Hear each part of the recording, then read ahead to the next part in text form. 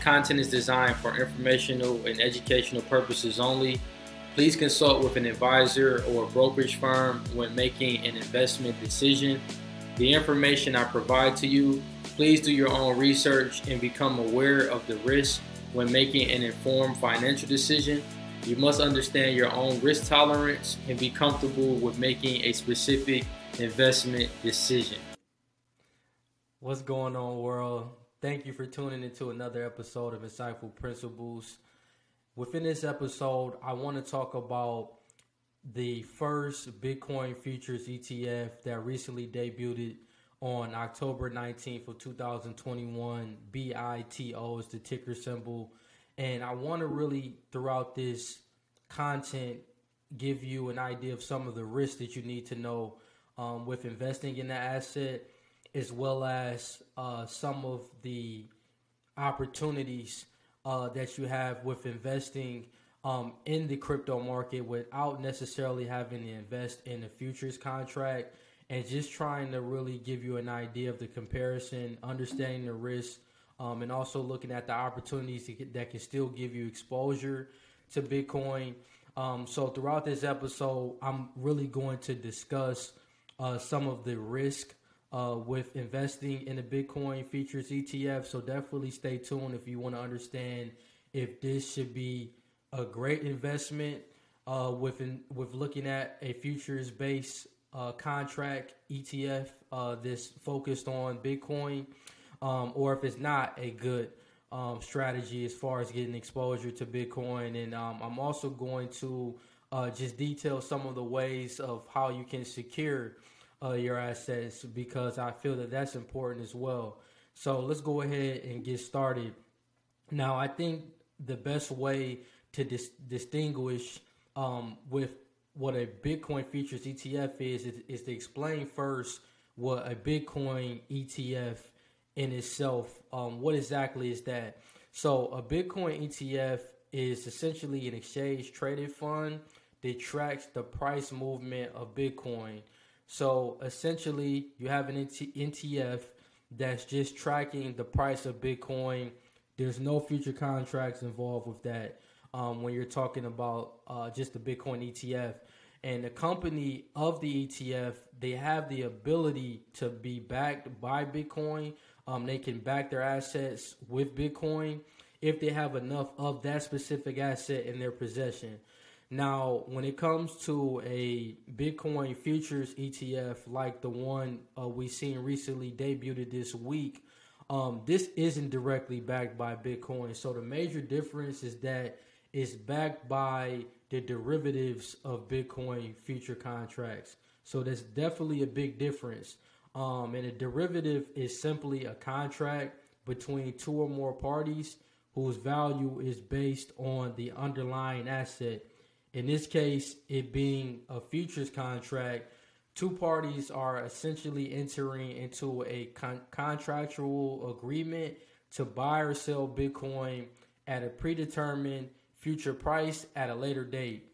So what you have to understand as an investor is, if you're going to invest in a futures contract, in the one of a futures backed ETF, you have to understand that you're agreeing to buy or sell Bitcoin at a particular price on a specific date, no matter where the price goes.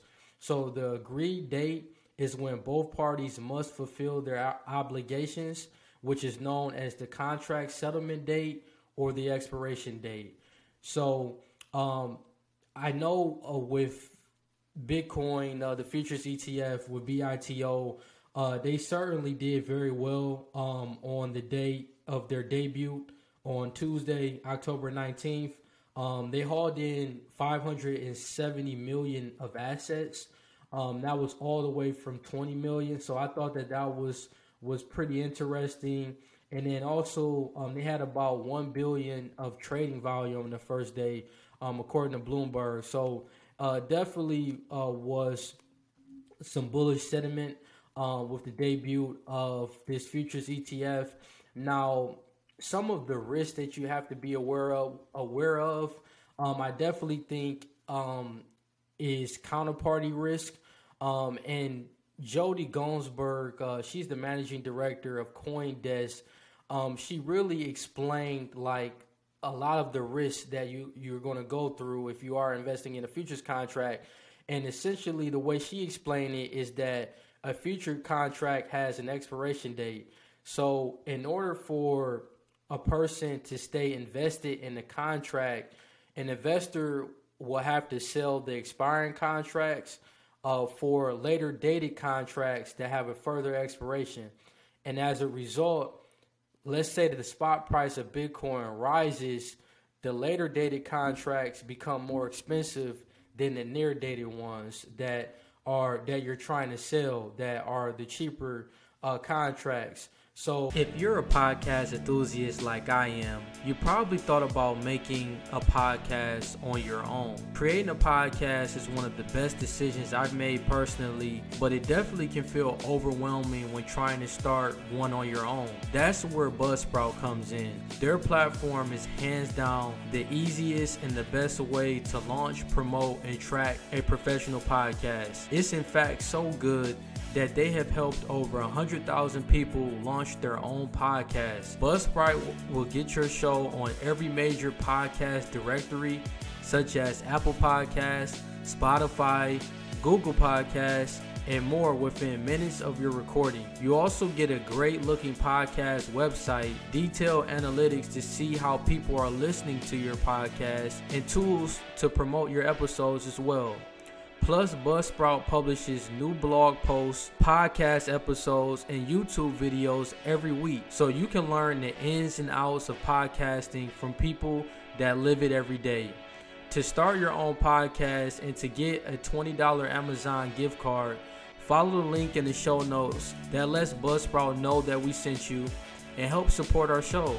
Buzzsprout, the easiest way to start a podcast. When an investor is going to sell the cheaper contracts, it becomes more expensive. So essentially, it's the opposite of buying low and selling high.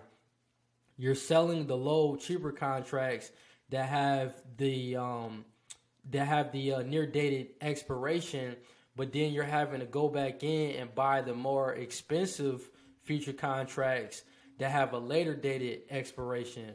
So it's just more fees and there's more costs associated with investing in a futures based contract, such as the Bitcoin futures ETF.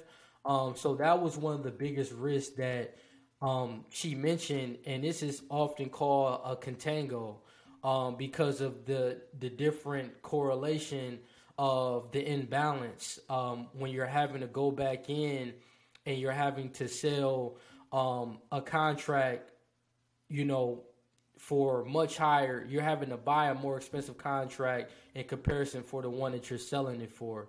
So you're not really making a profit. Now, the SEC chairman, Gary Gensler, he came out recently within the past few weeks, and he said that they were considering approving a Bitcoin futures contract. And there has been a list of Bitcoin spot ETFs, which are completely different than the futures-based ETFs. They're still in the approval process before these comments were released. Some of the companies are Fidelity Investments. They're trying to create Wise Origin Trust. You have Valkyrie Investments, as well as Galaxy Digital, which is founded by Mike Novogratz, and then ARK Invest by Cathie Wood are just some of the people to name that are some major big players that are trying to get in the game. And there has been a lot of pushback, with approving a Bitcoin spot ETF, and a lot of the feedback has been due to price manipulation, volatility, and also investors not having access to their keys. However, a lot of this, I believe, is education. It potentially, in my opinion, I feel is more price manipulation with futures-based contracts, because another risk that you have is that the price of the futures-based contract is inaccurate in comparison to what the Bitcoin spot price is. It can be inaccurately priced because with a futures contract, you have a buyer and a seller that is coming, they're agreeing on a predetermined price at a later date. So you have the challenge of it being inaccurate, and that could cause some discrepancies where if you're investing in Bitcoin directly, your gains and your profits on that could potentially look a lot different when you're investing in a futures contract. So not only do you have counterparty risk because you have, a third party really controlling the investment and they have more control over the future contract, you have what's her name explained as well, with Jody Gonsberg, you have the second risk where it's the contango, with the risk of buying more expensive contracts at later expiration dates and then selling the cheaper ones at closer expiration dates. The third risk that you have is like what I just mentioned, where the price of the futures contract can be inaccurate in comparison to the spot price of Bitcoin. And I also think when it comes to the conversation regarding keys, there are many ways that you can secure your keys. You can have a hardware wallet, such as a Ledger, which is a flash drive, which allows you to store your keys offline. It's not connected to the internet and allows you to have control of your assets and to safely to secure them where you're not having to worry about the counterparty risk of it being stored on like a Coinbase or investing in a futures contract that's being controlled by the hedge fund managers or whoever that's monitoring the price. This gives you that control. So I think that you have the ledgers, and then there's also ways on how you can get exposure to Bitcoin ETFs that have been approved in other countries, such as Canada. You have GPTC, which is the Grayscale Bitcoin Trust. They're one of the largest digital asset management companies, and you can invest in directly into Bitcoin, into that ETF. And then also with Grayscale, they actually just filed with the SEC. They actually did it on the same day that BITO debuted it. But they're trying to convert their trust into a spot ETF. So that's going to be very interesting. The SEC, they have 75 days, to review the application. So I'm very interested to see how that's going to play out. And I definitely think that with GPTC, with the trust, they invest about 3.44% of their holdings is in Bitcoin. So you definitely get that exposure. And then you also have other crypto exchanges such as a Binance. You have FTX. You have Kraken. You have all these platforms where it's not hard to invest in the asset directly in itself and to get that exposure and to have more control of your asset. But I think that the narrative is that with the Bitcoin Futures ETF is giving investors is an easier way to invest in Bitcoin. It's not as complicated as investing in the asset itself. That's what has been traded in the media through the SEC.